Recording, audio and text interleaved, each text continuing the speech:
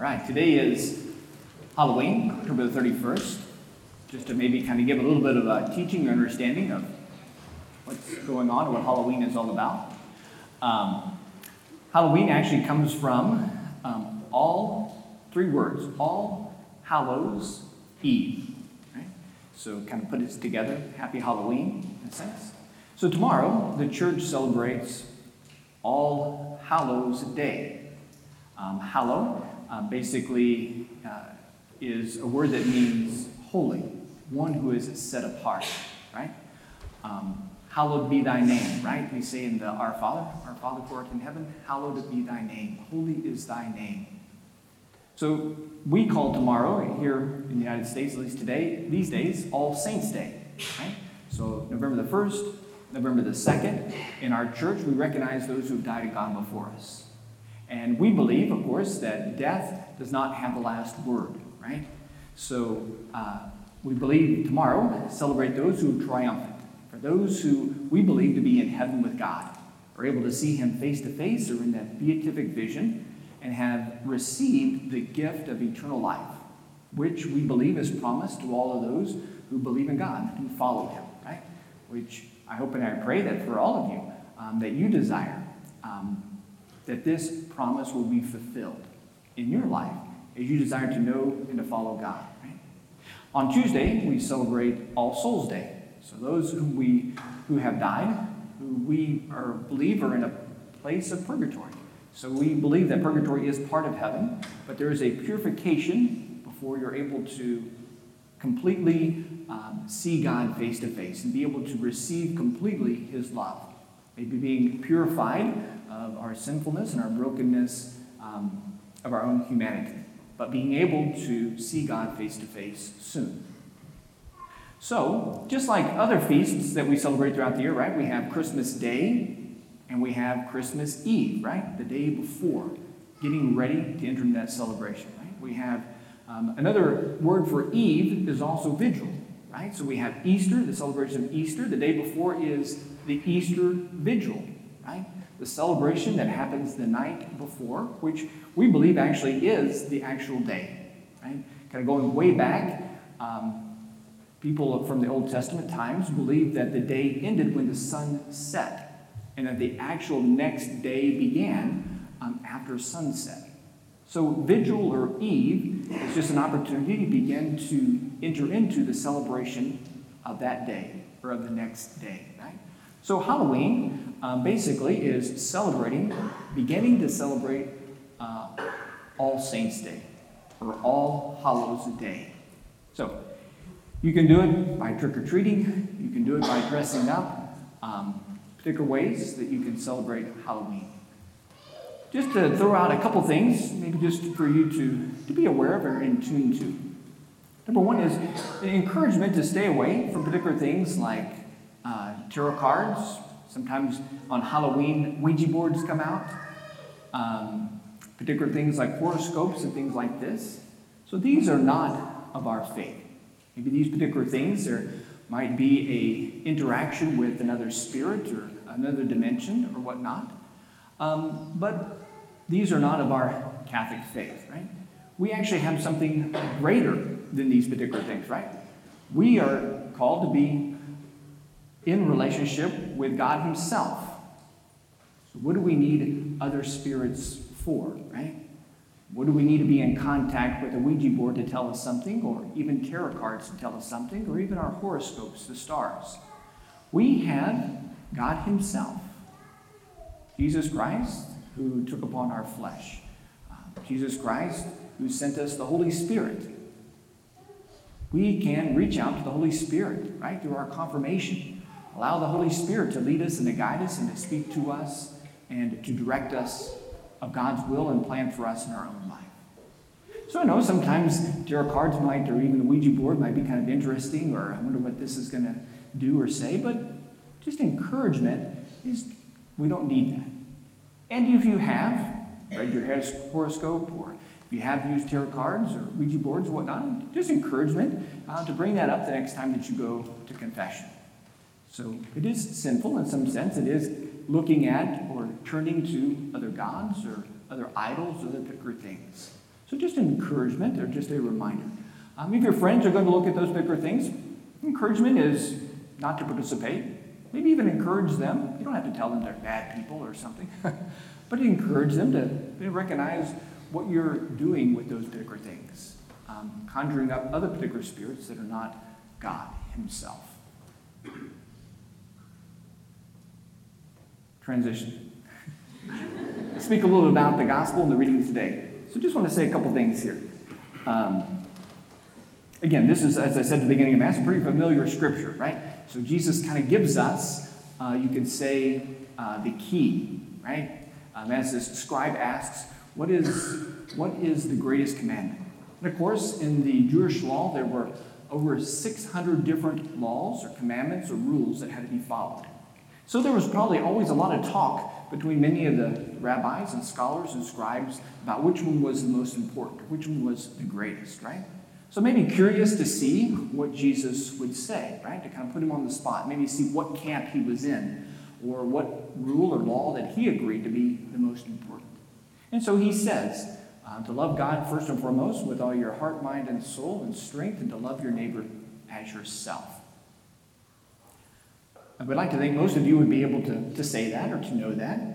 Us as Christians, as Catholics, called to love God first and foremost in our life and our neighbor as ourself. As I was kind of reflecting upon this today, kind of recognized maybe one thing that I know a lot of times I take for granted is that I know how to love. I think sometimes it's very easy, again, to say those things, to love God first and foremost in your life, with all your heart, mind, soul, and strength, and to love your neighbor as yourself. But really, what does it mean to love? And can I, as a human person, actually fully love another? Real quick, a simple definition of love is basically an action for another, a selfless action for another, for the good of the other. That I do something selfless or outside of myself for another person for their good alone. Not for my own recognition or that I get any kind of credit.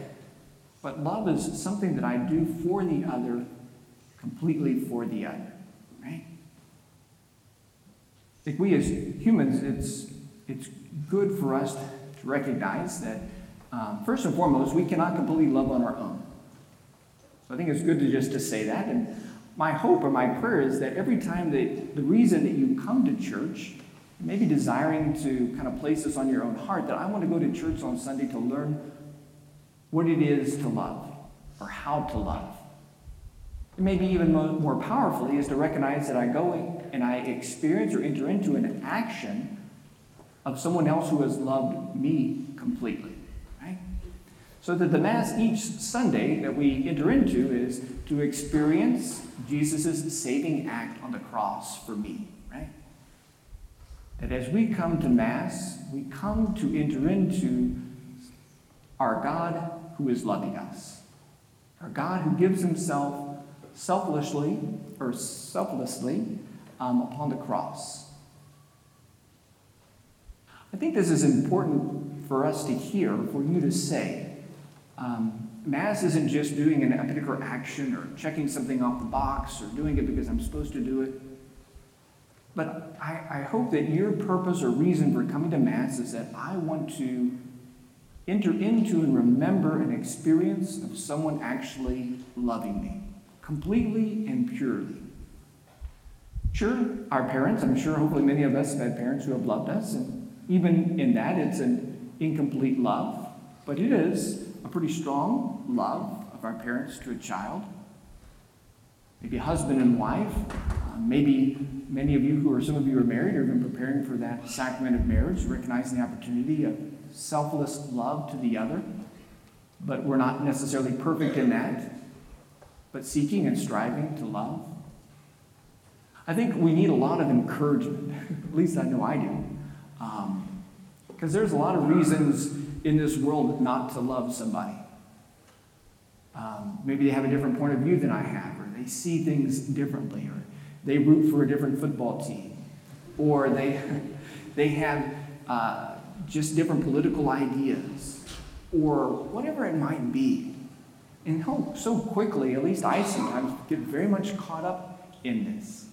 I don't know, many of you maybe have heard of President Biden going to visit Pope Francis this last week. Maybe there's a lot of different things that have stirred up in your own heart about that visit and what exactly is going on there. Many particular things come up in our own lives, daily lives, that move us not to want to love. We put up a lot of different barriers or boundaries. We put up a lot of particular things. Sometimes it can be, quote, quote, easier, or we at least fall into this, that it's easier to love somebody who agrees with me. Maybe it's sometimes easier to love somebody who has loved me first. Or sometimes it's easier to love somebody, again, who kind of sees life the same way that I see it. But Jesus Christ offered a complete sacrifice of love as he gave himself on the cross, right, for each and every one of us. I'm not going to be fully able to explain it. I've been unpacking it, and I try to unpack it in my prayer every day. I kind of tried to use my prayer time each day as, Lord, as I sit down, teach me how to love. Show me, Lord, what it means to love today. Help me, Lord, to notice what keeps me from loving other people today or to loving you today. And I recognize that this is very helpful because I think for all of us, there just needs to be, in some sense, a reprioritizing. What is the most important thing that I'm going to be going about today? Many of us understand what it means to study, to make good grades, and so we know that that's a priority. Many of us know that it's important to keep food on the table and the lights on, that we need to work, we need to make money, we need to spend that money on good things that will help to take care of us and our family. Many of us understand what it means for leisure and to be able to have a good time, to relax and enjoy with friends. But do we really understand what it means, again, to love? And again, I think that we don't have to worry about trying to do it ourselves. If you're trying to make it yourself, that you figure out how to love, maybe again, too, we're doing it wrong. If you want to know how to love, there has to be an encounter with Jesus Christ. And there has to be a desire for allowing him to show you how to love and allowing him to love in and through you. So again, hopefully each and every time that you come to Mass on Sunday, there is a desire in your heart to witness and to remember a saving act. I don't know if this will help or not, but just real quick to tell, I don't know if any of you have seen the movie Saving Private Ryan, movie that came out, I think, in the late 90s, kind of a story about, it was placed in World War II, kind of goes back at close to the end of the war where the Allied forces stormed the beaches of Normandy, trying to push back the Germans. Kind of sets out in this story that a mother sent 4 sons. 4 of her sons were soldiers, and 3 of them had died, were killed in action. And so kind of the leaders there kind of recognized that, well, we don't want her to lose her 4th son. So we need to save her son, the son that's still alive, and take him out of the war so the mother doesn't lose all 4 of her sons. So they sent a group of about 7 or 8 soldiers to go and to find this guy called Private Ryan. So they encounter him, and when they find him, they figure that it's going to be a pretty easy task. Get him, bring him to safety. But he doesn't want to leave his platoon. He doesn't want to leave his brothers, whom he has formed and who he's been fighting with. So reluctantly, this group that has gone to save him, they seek to stay and to fight along this particular group, right? So as the story goes along, ending up, the main guy in that group ends up dying, right? And ultimately, the battle is kind of won in that area. Of course, we all know the story with the end of the war. But fast forward to the last scene of the movie, at least for me, was very powerful. And I'm sorry, spoiler alert here, but if you haven't seen the movie, it's showing that young man, Private Ryan, and he is about probably in his 70s or 80s, and he is at the tombstone of the the man who was leading the charge to come in and save him, right? And ended up fighting along with him. And he's there with his mom and his wife, with his children, grandchildren, and he is in some sense playing honor and thanking him for coming in some sense to save him or to protect him or to enter into that fight with him. And he kind of recognizes that he is alive today because this man fought along with him. This man came to save him, to protect him. I think more powerfully for us too, we have to come to recognize that saving action of Jesus Christ. Jesus Christ, God, took upon our flesh and entered the reality of our sinful world. He per se didn't come just to pick us out of it, but he came to enter into the battle with us against sin. He gave his life for us. Died on the cross, and we believe, of course, that he also rose. So every Sunday when we come to Mass, there is a sense, the realization that I'm alive because of you, Lord. As you look upon that crucifix, as you receive the Eucharist here in a few minutes, hopefully there's movement in your own heart of, I'm alive because you died for me. I can live each day. I can learn each day. I can teach each day. I can go out and make money, provide for my family, my education. I can spend that money. I can heal if I'm hurt. I can share life and enter into relationships with other people because of your saving act. Because of your death on that cross, I can live today. So the power of, again, being able to come to Mass, not because it's just a regular routine, but I'm coming to Mass to remember a sacrificial love, an act that was done for me, and that I am alive because Jesus died and rose again. So as you continue to seek, to desire to live out these commandments, loving God first and foremost in your life, with all your heart, mind, and soul and strength, as you desire to love your neighbor completely as yourself, we first have to recognize I cannot love God or others if I do not first love myself and recognize what that love looks like. So the more that you are able to reflect upon God's saving act, the more it helps us to be alive. The more it helps us to recognize how I am called to love others.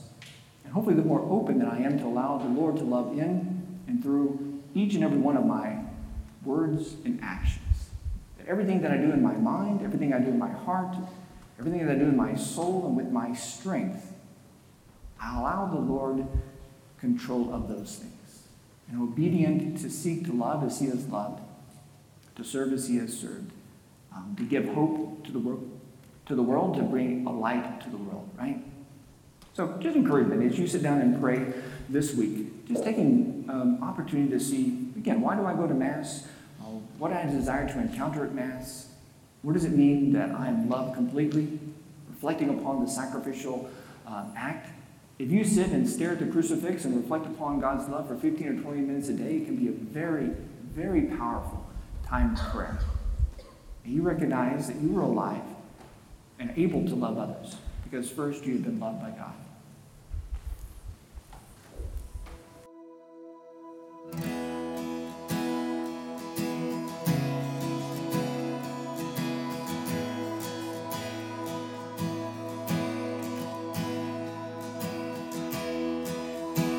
Thank you for listening to Aggie Catholic Homilies. You can subscribe to this podcast on iTunes, Spotify, or anywhere else you listen to podcasts. Be sure to check out our sister podcast, Aggie Catholic Talks, to hear talks from Magnify, Catholicism 101, and more. Thanks, God bless, and Gig 'em.